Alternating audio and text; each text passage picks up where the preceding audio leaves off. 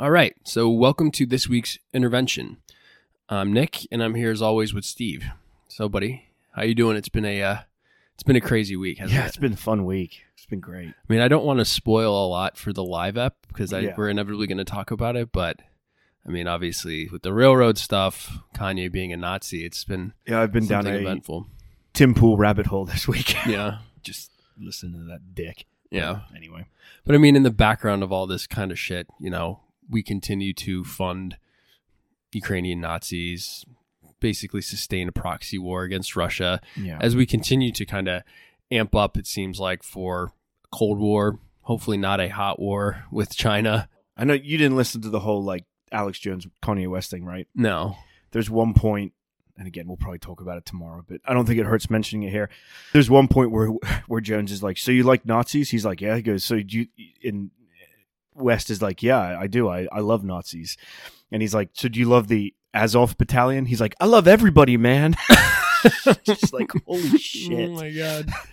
Yeah, he's I don't even know. There's not many words to say. It's just like, I guess at the end of the day, I think there was a time when I really wouldn't care or feel like I had any reason to criticize Kanye. I've never really been a big fan, but that's just because of personal preference in music, I think. Yeah. I do appreciate. I loved his first three albums. Yeah, I mean, he has done some objectively great stuff as an artist. There's no doubt about it. He's definitely a better producer than he is a rapper, but I think he produced The Blueprint, which is a pretty fantastic rap album. Just in terms of art, I'm someone that, even as someone that doesn't listen to that style that much, can still objectively say that it's done some pretty groundbreaking stuff, right? But I know he's been on some weird shit for a while now. I guess at this point, it's once you say that you're a Nazi and you like Hitler, you're not really human to me anymore. So I don't really fucking care. Yeah. Once you tie yourself to fucking Nick Fuentes, go fuck yourself. Yeah, exactly. But I mean, at the end of the day, and it seems like there's a lot of discourse around this stuff with Kanye, and people should be called out for fucking saying that they're Nazis, but you want to see that same anti-Nazi sentiment come out everywhere, which we're not seeing, I guess, in somewhere like Ukraine and the Azov battalion. And we've talked about it ad nauseum on this podcast, on another podcast, but it should be very apparent right now how this whole thing is being framed and the purposes behind it, right? So I don't know. I thought that it would be good in this context to talk about a specific tool, I guess, in the arsenal of the empire, which is atrocity propaganda. Yeah. And it's always intended to gin up, insert anti-state enemy rage here, right? Whatever state that may be. Manufacture consent. Right, exactly. And we've seen that lately from Russia, obviously, to China. We always see it with Cuba, and we saw it with Iran recently as well. We can, get into some of those specific instances, but it seems like everywhere you look, there's some new human rights abuse going on. And the implication being that the empire needs to go in and take care of that. So I think it's good to just kind of have a conversation about some of these instances, because there's a pattern here with how it happens and how it's utilized and why and when, someone appears in the crosshairs, right? There's material reasons behind that from the U.S. empire's perspective, more often than not. Yeah. You're going to talk about kind of the history, when you look things up, what you get, right? Yeah, we'll touch on that as well. But off the top, I got a few historical things. Yeah. So just off the top, I think maybe just a few disclaimers. So as everybody listening should know, I'm an apologist for actually existing socialist states. Yeah. I just am. That's not to say that any existing state is perfect and above reproach, because they're undertaking socialist projects, because that's just utopian stupidity. Nothing is perfect. No state apparatus is perfect or going to be above criticism. It's just where is that criticism coming from, and to what end is that criticism being levied, right? And we'll get into why that's important. But, I think we're also going to talk about some states that aren't socialist at all, such as Russia today, right? Russia is not Soviet Union anymore, unfortunately. But, they still resist U.S. imperialism. So I think it's just important for us to point out U.S. hypocrisy and cynicism with respect to states such as that. But that doesn't make them above reproach either. But, I think if we're real with ourselves, you could argue that Putin in many ways governs to the left of Biden. I mean, honest to God. Yeah. Like, especially when we're talking about, like, economically. And the Biden's got really no leg to stand on social issues either, if you look at his history. So Right. But, that's a digression. So I guess at the end of the day, what I'm saying is that... But I mean, like, Biden and those guys support strikers, right? They support unions? Oh, at least they're pro-labor, right? Fuck. That's fucking criminal. Yeah. I mean, just to sidetrack again real quick, there's like this, there's this post going around. I don't know how legal it is, or not legal. I don't know how real it is or anything like that, but it's allegedly this text from a railroad worker, right? And the text reads, I flew an impeached Trump flag in my yard for the past 3 years. But now I've been betrayed by Biden. Yeah. And I might throw my support behind Trump if he runs against him in 2024. And like, again, I don't know how real that is, but like you could certainly see, like, as the last kind of illusions of union support for the by the Democrats are kind of ripped away with this, because you're not going to get a clearer example of the state stepping in and putting its thumb on the scales to the benefit of the capitalist class than this. You just won't. Yeah. So they have no leg to stand on anymore. So like, of course, like when situations like this come up, like you're going to this is a breeding ground for fucking fascism and right-wing opportunism. Yep. It just is. Yep. And this isn't to say that Trump would have done anything fucking different in this scenario. Yeah. But he's just not there, and he can't blame him for something he didn't do, right? Yeah. So, I mean, we call this a digression, but I actually think it's a salient point, because at the end of the day, it's like, why, when it comes to what we're talking about now with other states and imperialism, like, what the fuck grounds do we have to criticize other states on? Yeah. There's no moral high ground. There's no political high ground. There's nothing. In any case, just to kind of get back to it, I'm not saying we shouldn't have critiques and analyses of the bourgeoisie abroad as Marxists, but like we have to be careful about how often real critiques are weaponized by our own ruling class, particularly when our ruling class is at war or would welcome war with that other nation, proxy or otherwise. So like the reality is we're in a much better position here to, if we're going to look abroad, criticize the bourgeoisie of the European Union, Australia, Canada, etc., people that are our allies, that aren't constantly being attacked unrighteously more often than not by the media, and the state. You have any thoughts on that? Nah, I mean, I just agree. Mm-hmm. So I think it's like, basically, as we lead into some of the scenarios we'll talk about, I just want to posit some questions that's probably going to turn into a diatribe by me, again, unsurprisingly.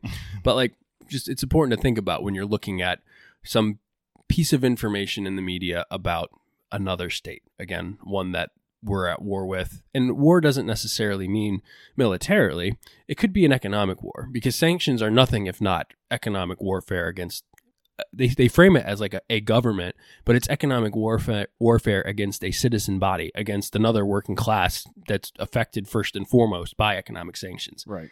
So, if you have a situation where a state labeled an enemy of the U.S. is allegedly abusing human rights, like, what are we as citizens living thousands of miles away under our own oppressive capitalist regime going to do about it? Other than, of course, be ready to stay home and out of the streets when the war machine kicks into gear and Uncle Sam bumbles and stumbles into liberating yet another populace from the Hitler of the day.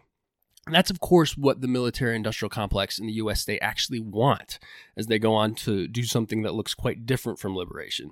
And like, if the international left had some modicum of power in the U.S., that might be different. But we don't even have a functioning national left at this point, right? No. So the U.S. state, we have no power within that to affect anything that would, make actions on the global stage look materially different. So you just have to fight against it where you can. For another, how could anyone possibly think that from their vantage point, again, an ocean away, that they are better equipped to formulate a position to a situation on the ground than the people actually living in that country? I mean, even if you believe you fully understand what is going on, I mean, you have to ask yourself, do you speak the language? Are you sure the Twitter post you read on a protest was translated correctly?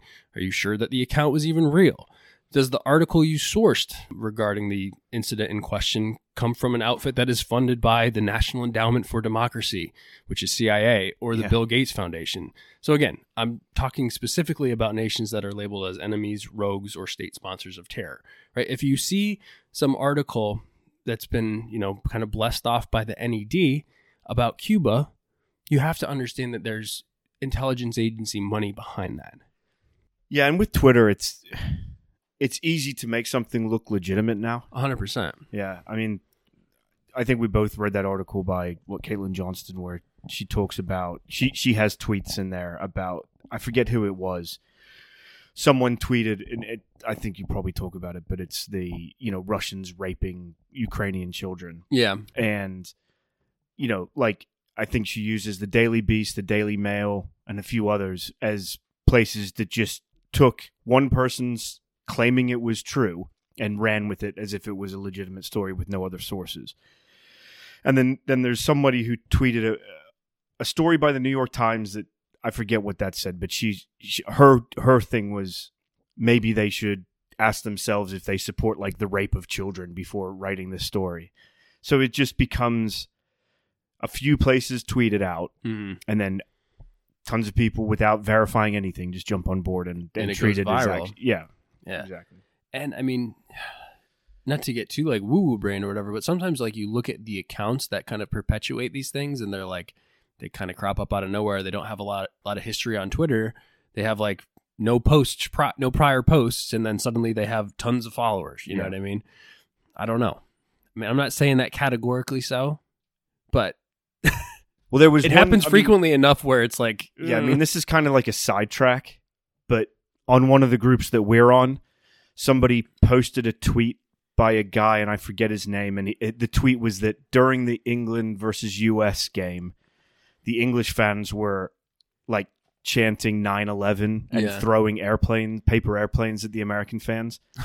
And I mean, I didn't respond, but I know who that person is, and he is like a fake journalist who writes for a fake newspaper. And if you go through his tweets, he does this at like every different football game. Like he'll go to Glasgow v Celtic, which are two Scottish rivals. One's Catholic and one's Protestant. And it's like the closest thing to what you saw in Ireland, outside of Ireland, in terms of like the rivalry between Catholics and Protestants.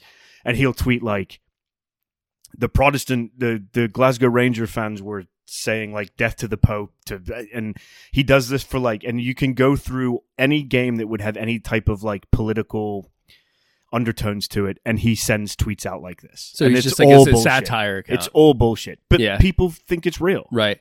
Well, I mean, to bring it to this, like on the international like geopolitical level, I mean, not that like you said, that does have like political undertones to it, although the stakes probably aren't quite as dire, exactly, but there's maybe we'll get to this. I don't know if we will or not, but like I found like this article on the DPRK, and there may not be a more maligned country or a country that Americans are more misinformed on, and we're misinformed on a fuck ton. Yeah, but it's one of those articles that has like 5 myths perpetuated by the media about the DPRK, and I think it's like 2 or 3. Like I said, we might get to the article. I don't know.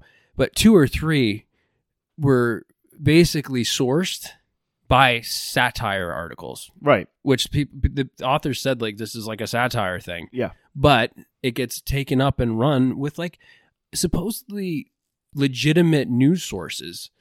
And just because it's the DPRK, people believe it. Believe it. They just want to believe. It's like, I think we've talked about this before, but there's this whole movement, and it's pretty accurate that like the media in this country is not truthful. 100%. But whenever there's a story about a left-wing government, all of a sudden it's accurate. Right. It's like Venezuela deserves the sanctions because they're bad. Yeah. The Venezuelans eat rats. But like, why? Yeah. Like you can't get much more than that. Yeah. Well, because human rights abuses. Okay. Yeah. What were they? What's the source on that? Yeah, I mean, I was watching something. Did they lock up right-wing fucking coup plotters? Because that's probably who they locked up or maybe murdered. And I mean, was it Bolivia where they had like a left-wing government elected, then there was a right-wing coup, and then the left-wing won again, And they locked up the people. And Blinken was like, we need to investigate this. Yeah. It's like, what? Yeah. No, but I was watching the news with someone. It was like a 60-minute story about Nicaragua. And it was about how like the president was, arresting political opponents. And they were like, this is what happens with socialism. I was like, wait a minute. So if this story was about like Trump locking up his opponents, would you believe it? And they were like, well, no, because the media lies. I was like, well, then why do you believe this? It's just, I mean, and that again goes back to the history. I mean, we've talked about Nicaragua and the Sandinistas and Iran-Contra briefly before. Yeah. But there's an article I've found as I was going through some research for this, and I'll post the link. I don't know if we'll talk too much about that specific article, but like it describes the propaganda machine that Reagan administration built up to kind of basically it was to prepare the Senate to vote for funding for this program. So it was to indoctrinate the populace, to indoctrinate, senators against the Sandinistas. Yeah. For the purposes of, preventing a left-wing government from assuming power in Central America. Right. So that's why, and to get back to it a little bit, it's like, what is the logical conclusion for, for calling for U.S. intervention based on the historical evidence? Because that's, again, like we're talking about, we're not making it very explicit, but like, what is the outcome, or what is your vehicle for actually addressing these alleged human rights abuses or atrocities, whatever that may be? It's regime change. Yeah. Right. U.S. intervention. Yeah. And, what is the historical evidence that we're presented with? Absolute devastation. Yeah. Right. Mm-hmm. It's the imposition of a brutal regime which will ensure the neoliberal prescriptions of the U.S. empire are implemented. Right. So it's Libya going from the most prosperous nation in Africa with guaranteed living standards for its citizens to open air slave markets amid the rubble from NATO bombs. Right. It's 20 years of civil wars in the Middle East. It's children in Vietnam to this day being born with birth defects due to residual Agent Orange. Children in Iraq facing the same due to use of depleted uranium in Fallujah, right? Like we could go on and on and on, but that's the result. So it's just to, again, state it. The U.S. is not a liberating force. And in fact, only the people of a given nation can liberate themselves. So anyway, but to get closer to our specific topic, and considering the above, you also have to ask yourself, like, why is the U.S. so interested in highlighting certain movements on the ground or so-called instances of repression while ignoring others? And we've mentioned it before, but where's the coverage of Yemen? Yeah. Where's the coverage of Palestine? Where was the historical coverage of the atrocities birthed out of the School of Americas in Latin America, right? CIA-funded school. Like, I don't see any mass hysteria about the treatment of migrants by the European Union. Our allies in the Gulf states, or Australia or New Zealand for that matter, because they have their own, systems of migrant detention and abuse as well. So why is it that every time there's some tepid protest in China, the corporate media attempts to work us into a frothing rage? And it's like with China, it's like amazingly all 1.5 billion people aren't perfectly enthused about every decision their government makes. And on top of that, we have protests here, right? Black Lives Matter, whatever it may be. And that's the good one. I'm not even going to get into like the anti-vax protests that have. Right. But across the board, any anti-government protest here is fucking cracked down upon in the streets by police. Yeah. Demonized by the media, right? Yeah. But, when we have the Maidan protests in 2014 in Ukraine, which is really important to what's going on right now, or some kind of pro-democracy, quote-unquote, protests in Taiwan or Hong Kong, the people in the media go, oh, look at what they're doing. They're fighting for freedom. But, we can't do that here. Or it's the COVID, all the coverage of the COVID stuff that's going on in China now. Like that coverage is all like, oh, these people are fighting for freedom. And that's what I mean. Yeah. Like that was like that tepid protest I was referring to. Right. It was like a couple hundred people. Yeah. Which, again, like I said, people have the right to go out and do that kind of shit. Yeah. But like, it's not like this is some kind of signal for the fall of the CPC. Right. Like you have to be fucking kidding me. Everything is the signal of the fall of that. Yeah. But like you have to be delusional at this point if you believe that kind of stuff. Yeah. Because again, we've said it before, but again, not everybody's happy, but you can go back to a Harvard study from 2015 or whatever it was. Harvard study that found 90% satisfaction with the government. Yeah. in China. I digress, but again, it's just it's hypocrisy, right? And just to kind of wrap it up before we get into what atrocity propaganda is finally, like I do want to say this, just that like I do believe in international working class solidarity, and I do also believe that there are certain human rights that ought to be universally applied, such as the rights of the LGBT community to exist and thrive everywhere. It's just that once again, as we can see before our very eyes, the US doesn't even care about these things at home. Yeah. We also need to understand that Western values with respect to so-called human rights and just cultural practices cannot be applied equally everywhere, right? Like, so just because a Muslim woman is wearing a hijab doesn't mean she's being oppressed. Cultural practices are unique across so many different nations and ethnic groups, and Westerners in general, I think, need to be more careful about applying our cultural lens directly onto a place or people we know very little about, in all likelihood, right? So, that is important because it's the kind of stuff that manufacturers consent for, liberating the women of Afghanistan, which is fucking nonsense. Like, what we need to do is focus on fighting the domestic and international abuses of the government we are ostensibly responsible for, first and foremost. Yeah, and it's a form of neo-colonialism, isn't it? Like, 100%. We need to change, We need to go civilize them. Yeah, exactly, yeah. And like, there's been a little bit of this shit with the World Cup as well. Yeah, definitely. I mean, you can sit there and you can criticize like labor abuses of workers, and that's the where I came at it from. Definitely. Yeah, 100%. Yeah. And that's like where we, especially from the West, should draw the line, honestly. And and like I said, the LGBTQ abuses and things like that. But every fucking state oppresses LGBTQ people. Yeah. There's no doubt about it. So like, and again, I think we touched on this in like our World Cup episode, but like next time there's a fucking World Cup or some national event here or in some like Western European country, one here in 4 years. Well, let's fucking protest that on the same grounds. You know what I mean? So yeah, like, no question. But in any case, let's get to atrocity propaganda finally. So. And to your point earlier, it's kind of funny because, like, I think probably as you saw, when you do like a quick Google to just get the definition of atrocity propaganda, right, just to kind of square yourself, you do get a Wikipedia article, but then you get a host of stuff that analyzes just World War I propaganda. Yeah, I looked up modern atrocity propaganda and got World War I stuff, and I was like, okay. Yeah, but it just gives like the immediate impression that if you look into this, that like this is some kind of tactic out of the past and it doesn't really exist anymore, but like that's not the case at all. It's like probably it's more I can tell you what, it's more effectively used now because of the internet than it ever could have been in World War I. Yeah. Which is probably why it needs to be studied more heavily now.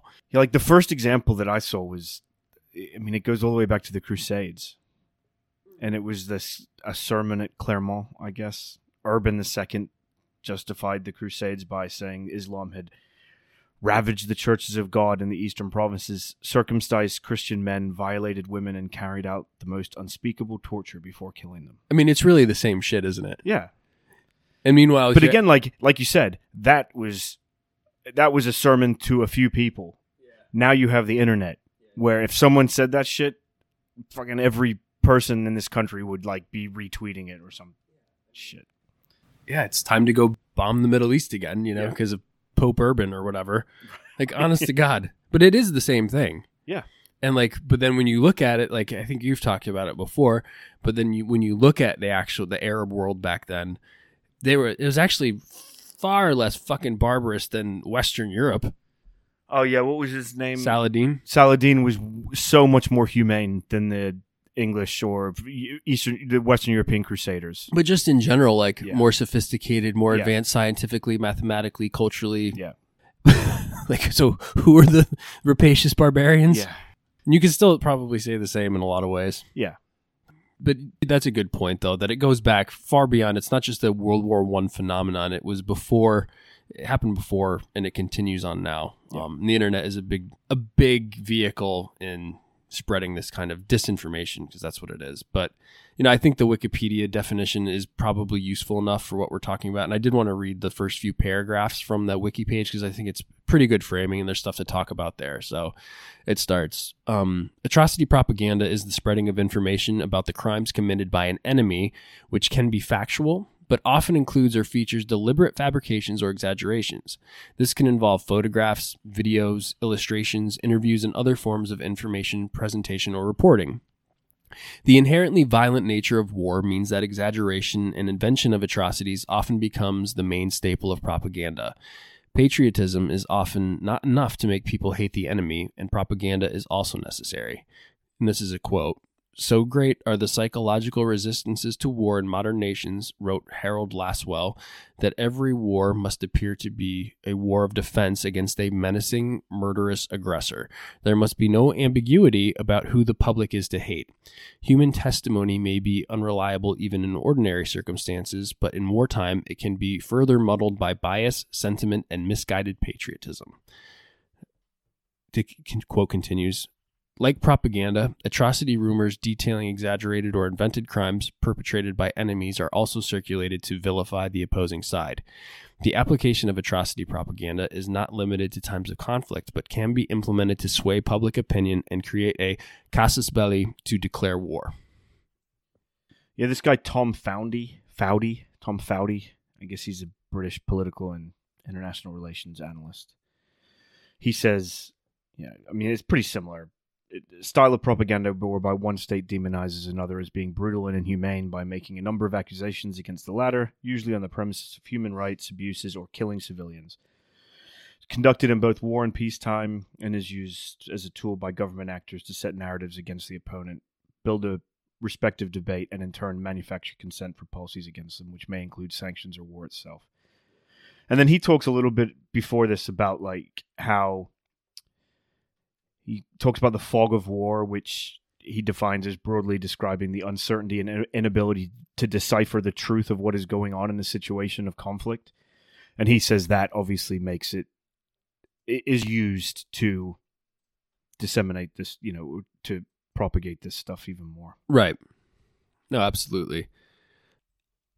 And I think, to go back to this idea that you don't have to just be at war, but it can be applied beforehand is very important for us now as well.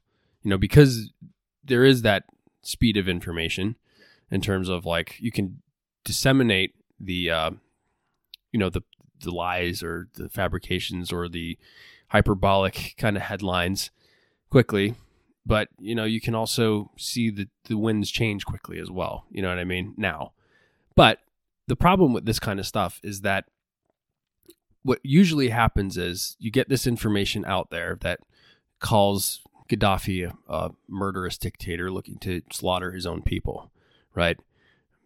Then it comes out, people see it, it's all over the headlines, and then there's quietly a retraction issued later, or a correction, or a report on the motives that comes out 2 years later on why we were wrong and why we got it wrong. I mean, you'll even hear our politicians are forced at times to admit that we got it wrong, but it's because we made a mistake. You know what I mean? Our intentions were good, et cetera, But that casus belli, like they say there, I mean, that's so important early on because you get people to a point where it's already implanted in kind of the cultural in the zeitgeist. You know what I mean? It's out there in the ether where if you talk to the average person, they think that, Gaddafi deserves to die.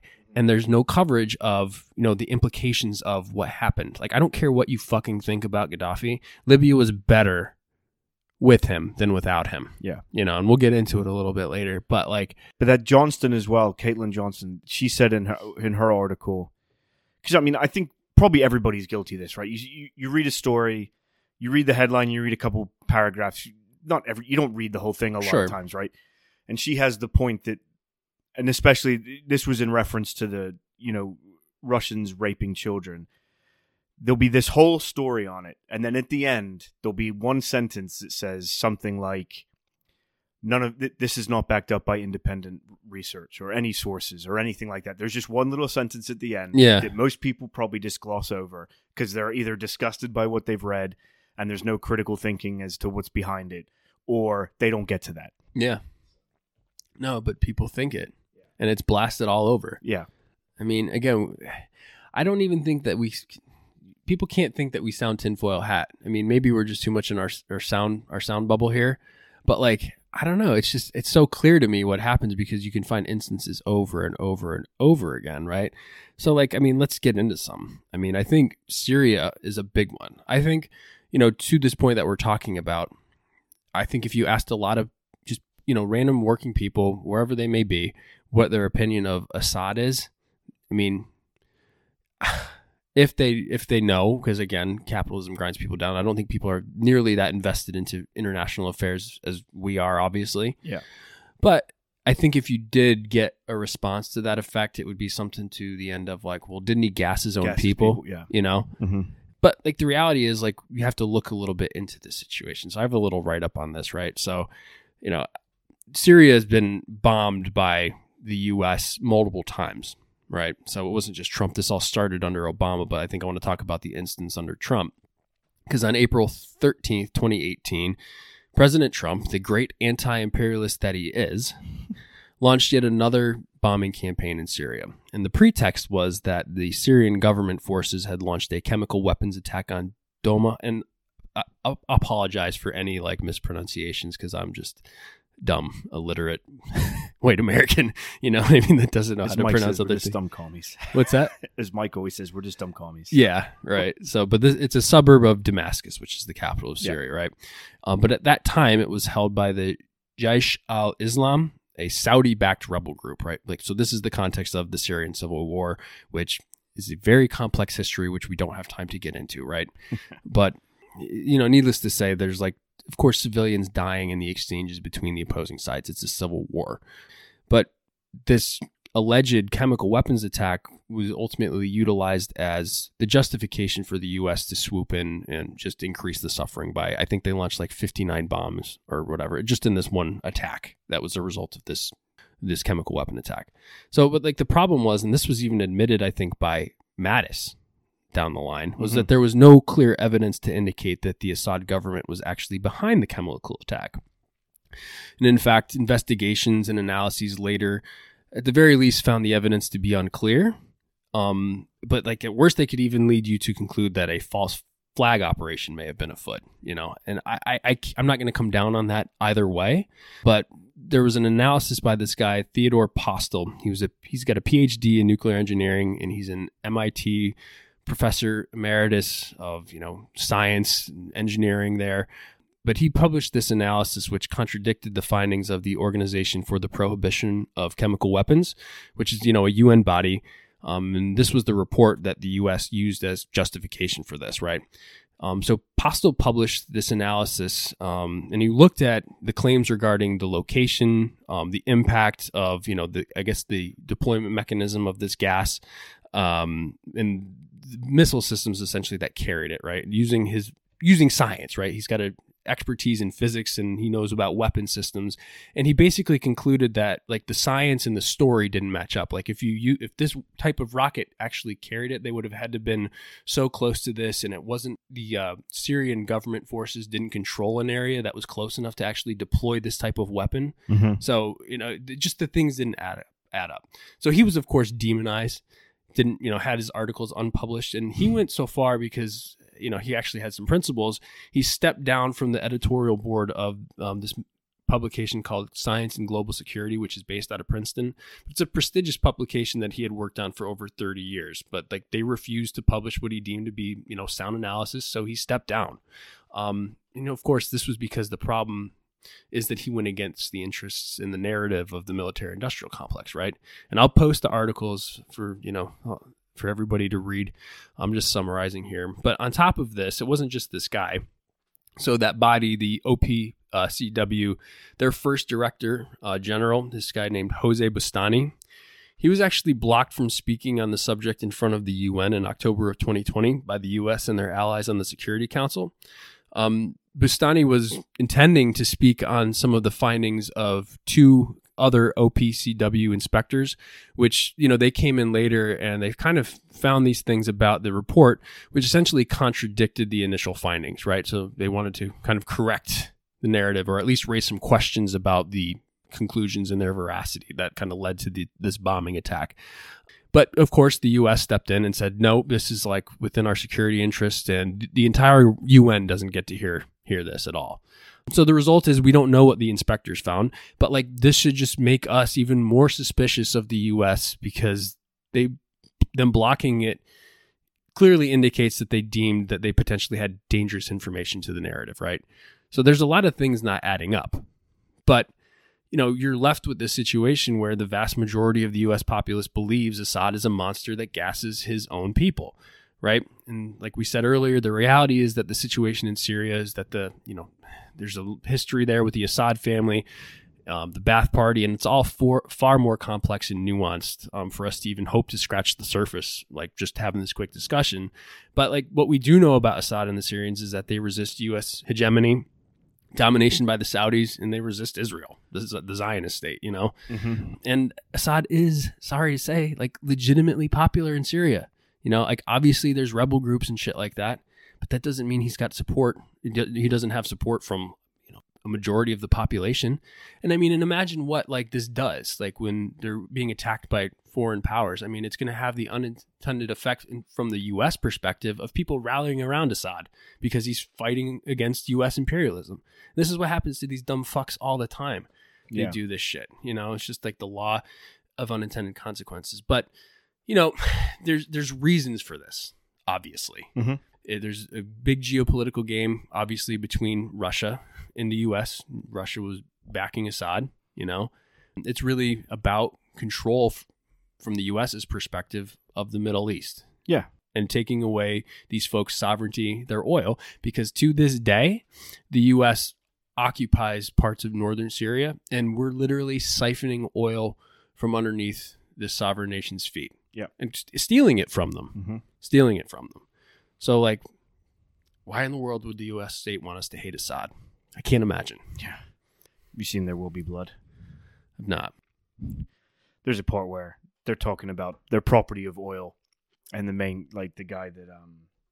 guy is, he's talking about where his oil is, where his drilling is. This is like in the 1800s, and he says that he's drilled underneath the other guy's property, and he's just like, I drink your milkshake. I mean, that's what it is, man. Yeah, that's exactly what it is. But yeah, so I mean, that aside, like, and as we're doing this, we of course continue to blanket Syria with sanctions, economic sanctions. So that's always fun. Got anything else on Syria, or you want to talk about Libya real quick? 'Cause I do want to talk about that one more specifically. I mean, I don't like to give these people a platform, but the interesting thing is, and again, like, I listen to a lot of episodes on this of this podcast that analyzes Alex Jones. Mm-hmm. And you know what he said when Trump bombed Syria? He said it was a mistake. He said he said fuck Trump and fuck these fucking people. He was doing good, and that's what makes this so bad. So I mean, and again, this is where like I'm always amazed how close some of these fucking maniacs get, but they don't really care, because he'll say that one day, and then he'll talk about how like the U.S. should take over Greenland the next day. It's right? Like, what the fuck? Yeah. But it's just, it's strange, right? There's some of these crazy fucking right wing people that. I mean, it's just what no critique of capital does to a motherfucker, man. Yeah. That's what it is. Because without a critique of capital, you don't fully understand imperialism. Mm-hmm. That's all it is. Yeah. Well, there's a lot more going on with Jones than that, but Well, that's a yeah. big part. So, of like, it. I don't like the platform of the guy because he is just a piece of shit. But it's just interesting. Sometimes he like, again, we talk about this a lot. They almost get there. Yeah. But well, I mean, and like, there's some politicians that do this shit cynically as well. yeah, I mean, yeah, and I think that's Trump another is- thing you have to. And Trump bear in is mind. one of them. You know what I mean? Yes. Yeah. But like, it allows, like, when the Democrats do this shit, and again, it's almost not worth talking about because they're the same fucking party, and we should all know it at this point. Yeah. But like, it's like with this labor dispute, or again, interventions, and you can see it right now. Like, in some ways, like, again, she's doing it for the wrong reasons, but Marjorie Taylor Greene is like outflanking all of the Democrats on the left. Yeah. Regarding funding Nazis. Yeah. And Marco Rubio's outflanking them, and Ted Cruz are outflanking them on labor issues Yeah. because of the rail stuff.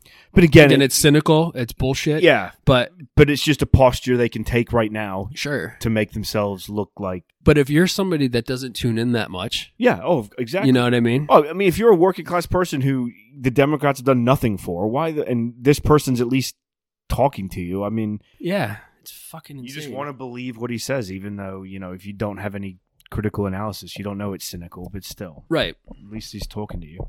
Yeah. But in any case, I think we should go to Libya. This is something I actually want to do a full episode on at some point. But like some of the stories are just so ridiculous that I think it's a really just good example of atrocity propaganda and like what its implications can be and why it's so effective as part of, a program of interventionism. So, I mean, the whole intervention into Libya was undeniably fueled upon lies and false pretenses. But like one shining example of atrocity propaganda in this scenario was the story which was published throughout Western media that Gaddafi was giving his forces Viagra to rape women civilians as part of like some terror campaign against his own populace. So, of course, it's the same thing. No basis for this at all. Well, I think the basis was that some of the Western-backed rebels were stating that.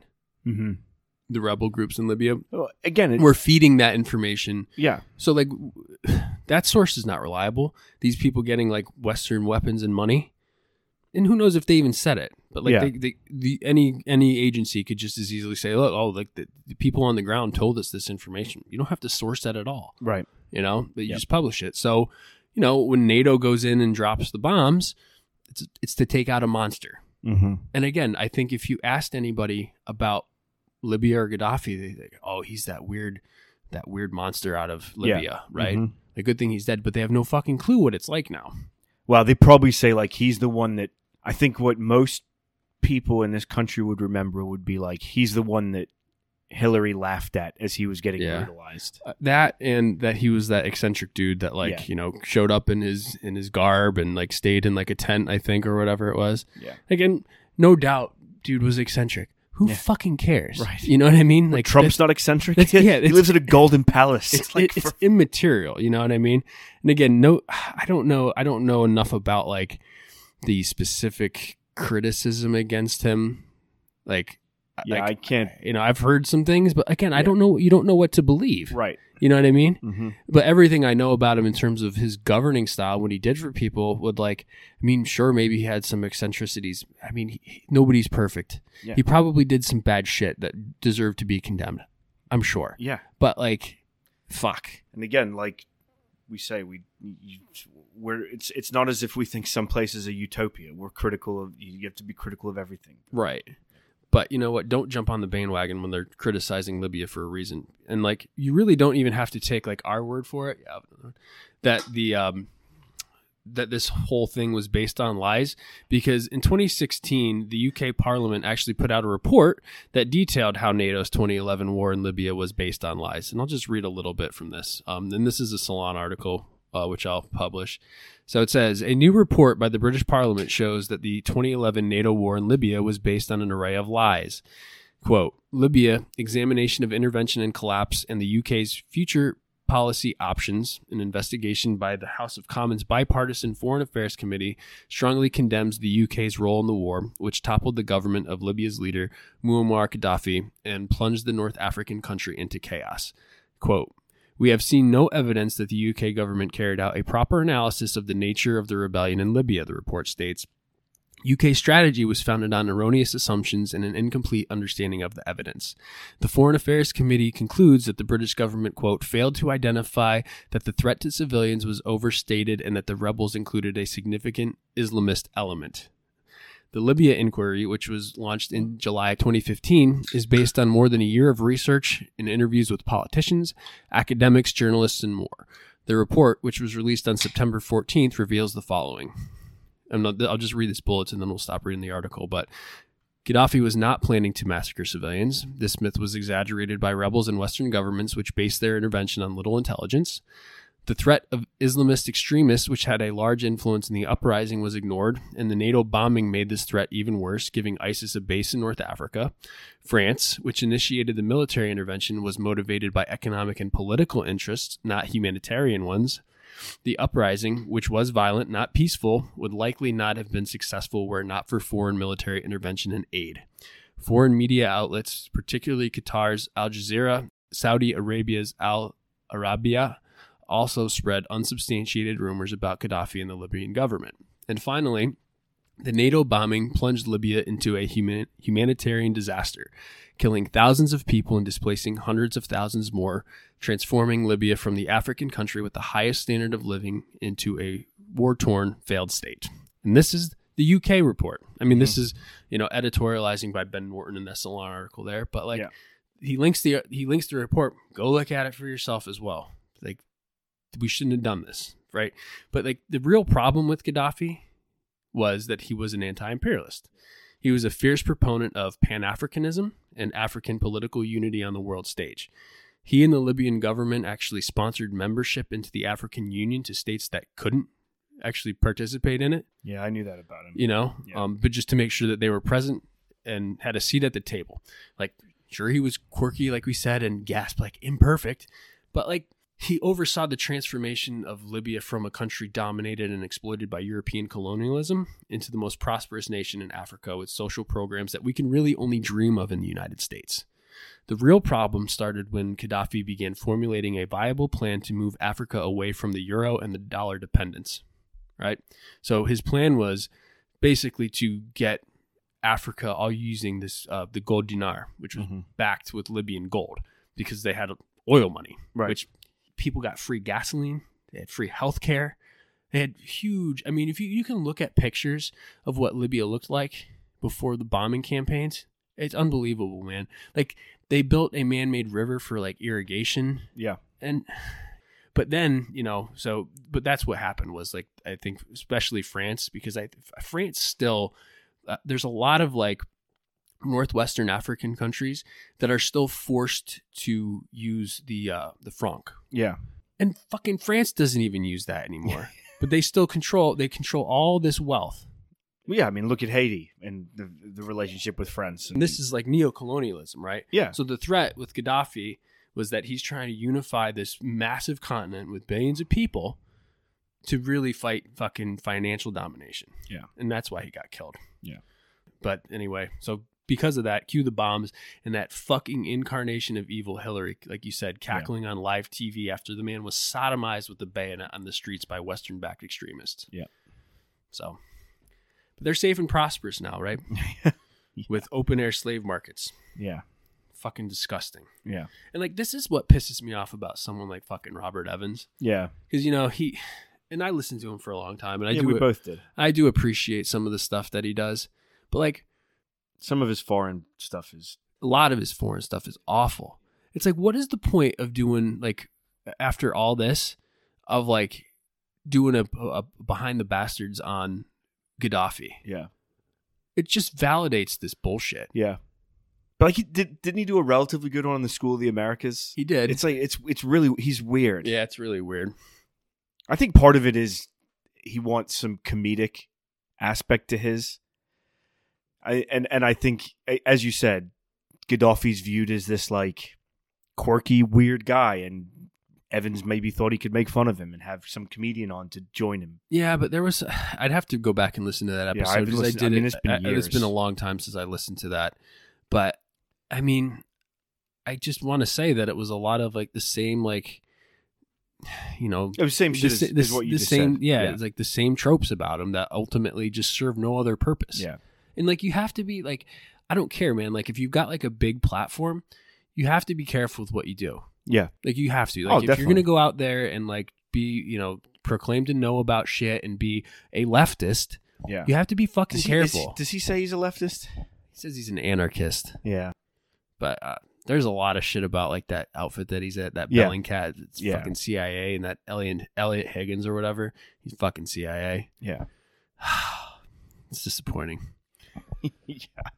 But you have an extra level of responsibility when you live within the US in terms of criticizing the US because we're the global fucking imperial hegemon right now. Drives me crazy. There's also China. We could get into a little bit. I mean, the big thing is the Uyghurs there. Right? Yeah, that's a big thing. So, there are re-education camps in Xinjiang. Yeah. There are. Mm-hmm. Right? And the Chinese government admits to that. But what they say they're about, and what, if you actually look into it, makes sense that they're about, is this de-radicalization of this East Turkestan Islamic group, which, if you really dive into it, has ties to a lot of like U.S.-funded extremist groups in that region. That's just how it is. Yeah. So, there's these allegations, and it's all, the progenitor is this guy, Adrian Zenz. Do you know anything about him? No.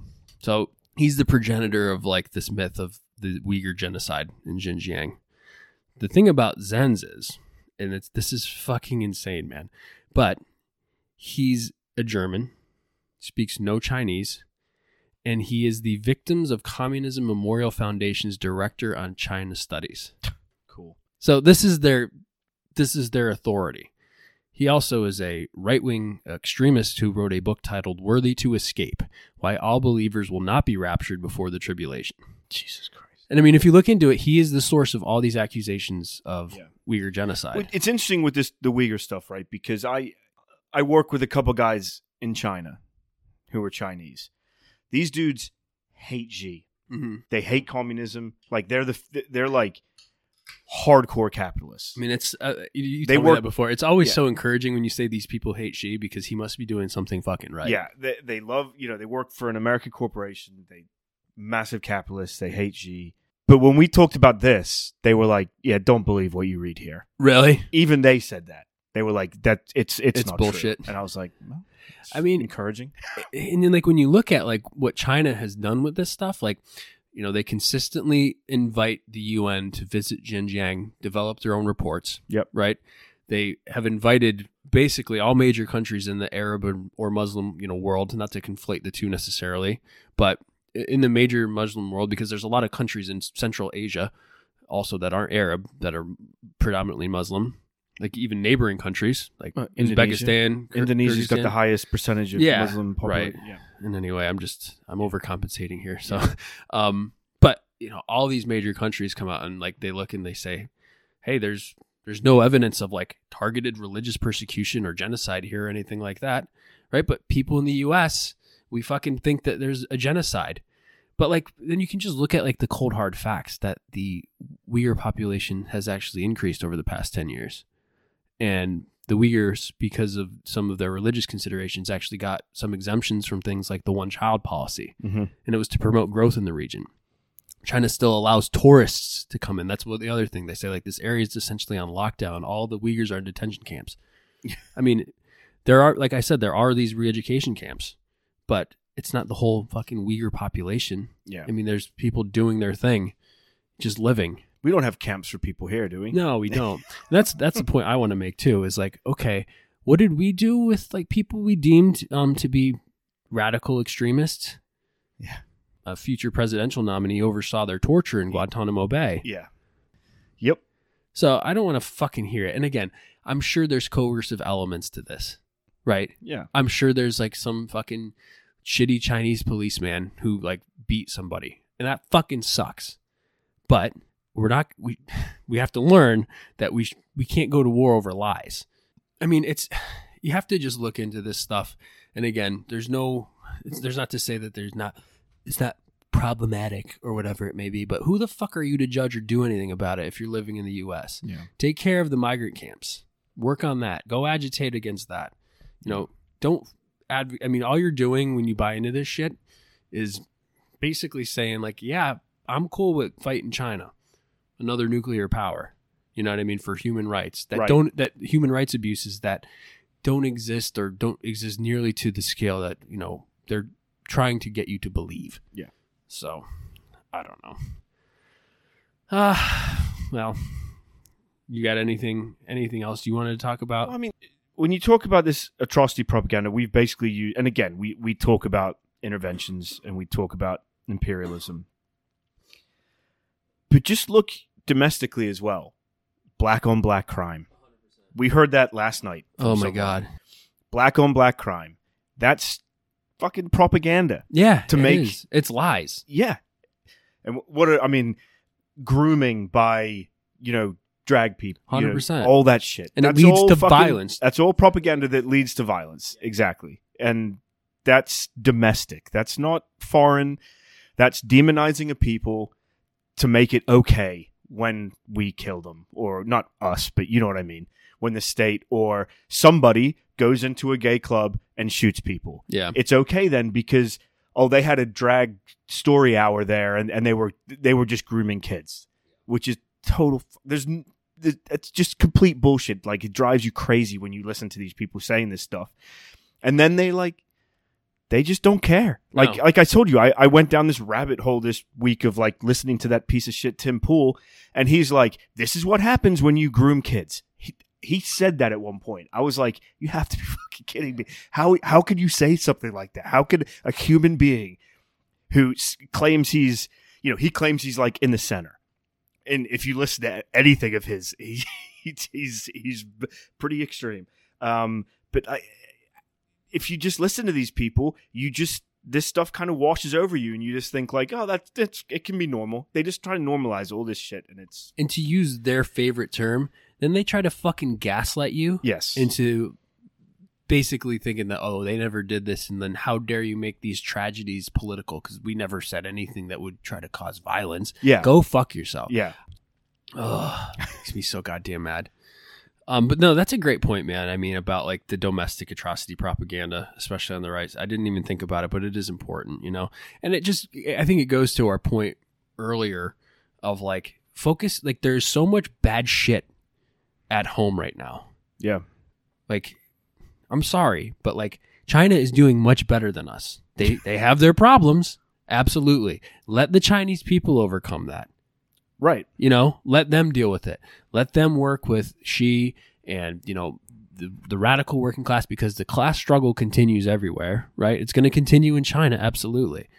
But like, that's not my main point. My point is focus on the shit at home. And the best thing that you can do to help foreign people that are being oppressed is to fight against the biggest purveyor of violence, genocide, and human rights abuses. And guess what?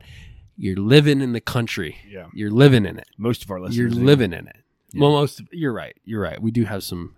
I think we do get some people from Sweden, South America. I think Brazil sometimes. So, I assume you're listening just to find hope that there are people that hate what this country does to the rest of the world. If you are listening, but I mean, that's the thing. If you're in the U.S., like that's the most important fight you could fight right now. And, we could go on, man, I think. But, like, it's just, I want to make the point, like, be careful what you see about Russia. Yeah. I mean, they tried to pull the same story about Russian, Putin giving his troops Viagra to rape Ukrainian women. Retraction, of course. Yeah. You know what I mean? So, like, what can you believe? And it's like you said earlier about the fog of war. Yeah. You really can't sift through the information. The reality is that none of us really know what's going on the ground on the day-to-day basis. You see everything about like, oh, Ukraine is winning, but simultaneously, like, Putin's knocking fucking everything off the grid, which I think that there is some truth to that, that they're like targeting, like, but and again, like just this week, again, with all the other shit that's gone on, what was this natural gas cap they want to put on, or the gas cap they want to put on Russia to limit the money they can, again, it's just sanctions that are going to hurt people when gas becomes unaffordable, or you can't heat your house, well, it's interesting because I think Europe is finally starting to wake up. At least like the European officials are finally, I mean, I'm sure the people have been already, but finally starting to wake up to the fact that, it seems like that the US is making a lot of money off of this. Mm-hmm. Did you see that article? No. I'll send it to you and I'll post it in the links here. But yeah, it was basically like EU officials grow leery of U.S. profiting so much, and they wonder what the intent is. It's like, fucking really? Where have you been? Yeah. Where have you been? But yeah, so like, be skeptical of everything you see from the U.S. about China, Russia. I mean, as we saw about Iran recently. I mean, I think we talked about it on the live episode, but, suddenly Iran's about to execute 15,000 people. Yeah. Oh, and then there's the correction. But so many people aren't going to see that correction. That's right. And then, like, when we issue another round of sanctions on Iran, I need to say that correctly, then it's okay because they're evil. Yeah. But it hurts those same people that you were so worried about. Right. Mm-hmm.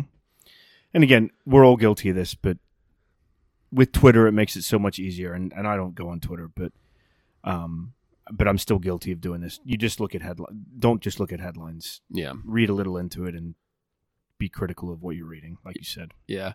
So I don't know. I think we could do one. I've had an idea for an episode on this that we could just do like a atrocity propaganda roulette, like where we can just sit here and like Google Cuba. Yeah. Because like there's a bunch we didn't talk about that I want to talk about, like Venezuela with the economic sanctions and the justification there, Cuba, Nicaragua. I mean, Iraq, we didn't even fucking talk about Iraq with the WMDs. Yeah. Like false news there. And then the babies getting thrown out of incubators in Kuwait for the first Gulf War and that false testimony before Congress, which was fucking falsified. I mean, like we didn't even talk about a fucking fraction of all this stuff. I mean, the DPRK, how did we not talk about the DPRK? Yeah. We did a little bit, but Vietnam, I mean, there's atrocity propaganda around, like Gulf of Tonkin, lies about that. Africa. Oh yeah. Everything in Africa. Vietnam. Yeah. I said Vietnam, right? Korea is what I meant to say, but like with respect to the Korean War. Yep. But it just goes on and on. But I think maybe if we want a fun one, we can just do like even Google. You look at the cartoons you showed when you did the Philippines episode. Like, there's that as well. 100%. It goes back. But, and maybe we'll do that for just a more lighthearted but still dark one. But I think this was good just to like, I think those are some really big ones that we talked about in recent memory. But I hope like listeners, maybe you'll send this one to some liberal friends who are like getting a little bit closer but still skeptical. Just because like I think the foreign policy aspect within the United States, as I said, is really just so important to have better education around and a better perspective on. Because like we're looking to escalate around the world as the empire crumbles, clearly, and that crumbling is unfortunately happening far too slowly. But I don't know. It's just like I said, the most important fight is like here.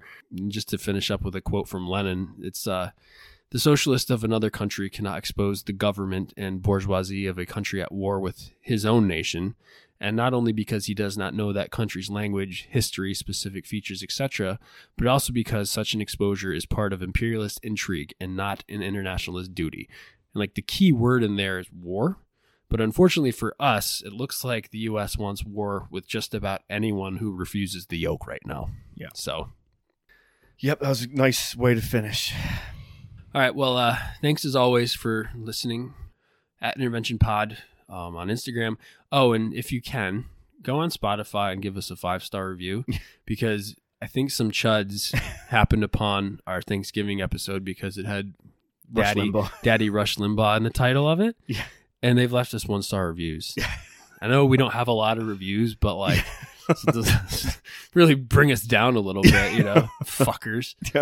I was telling you, Steve, like I don't even do that shit to like Ben Shapiro. I'm not even that fucking petty. No. What a bunch of cunts. I don't, yeah.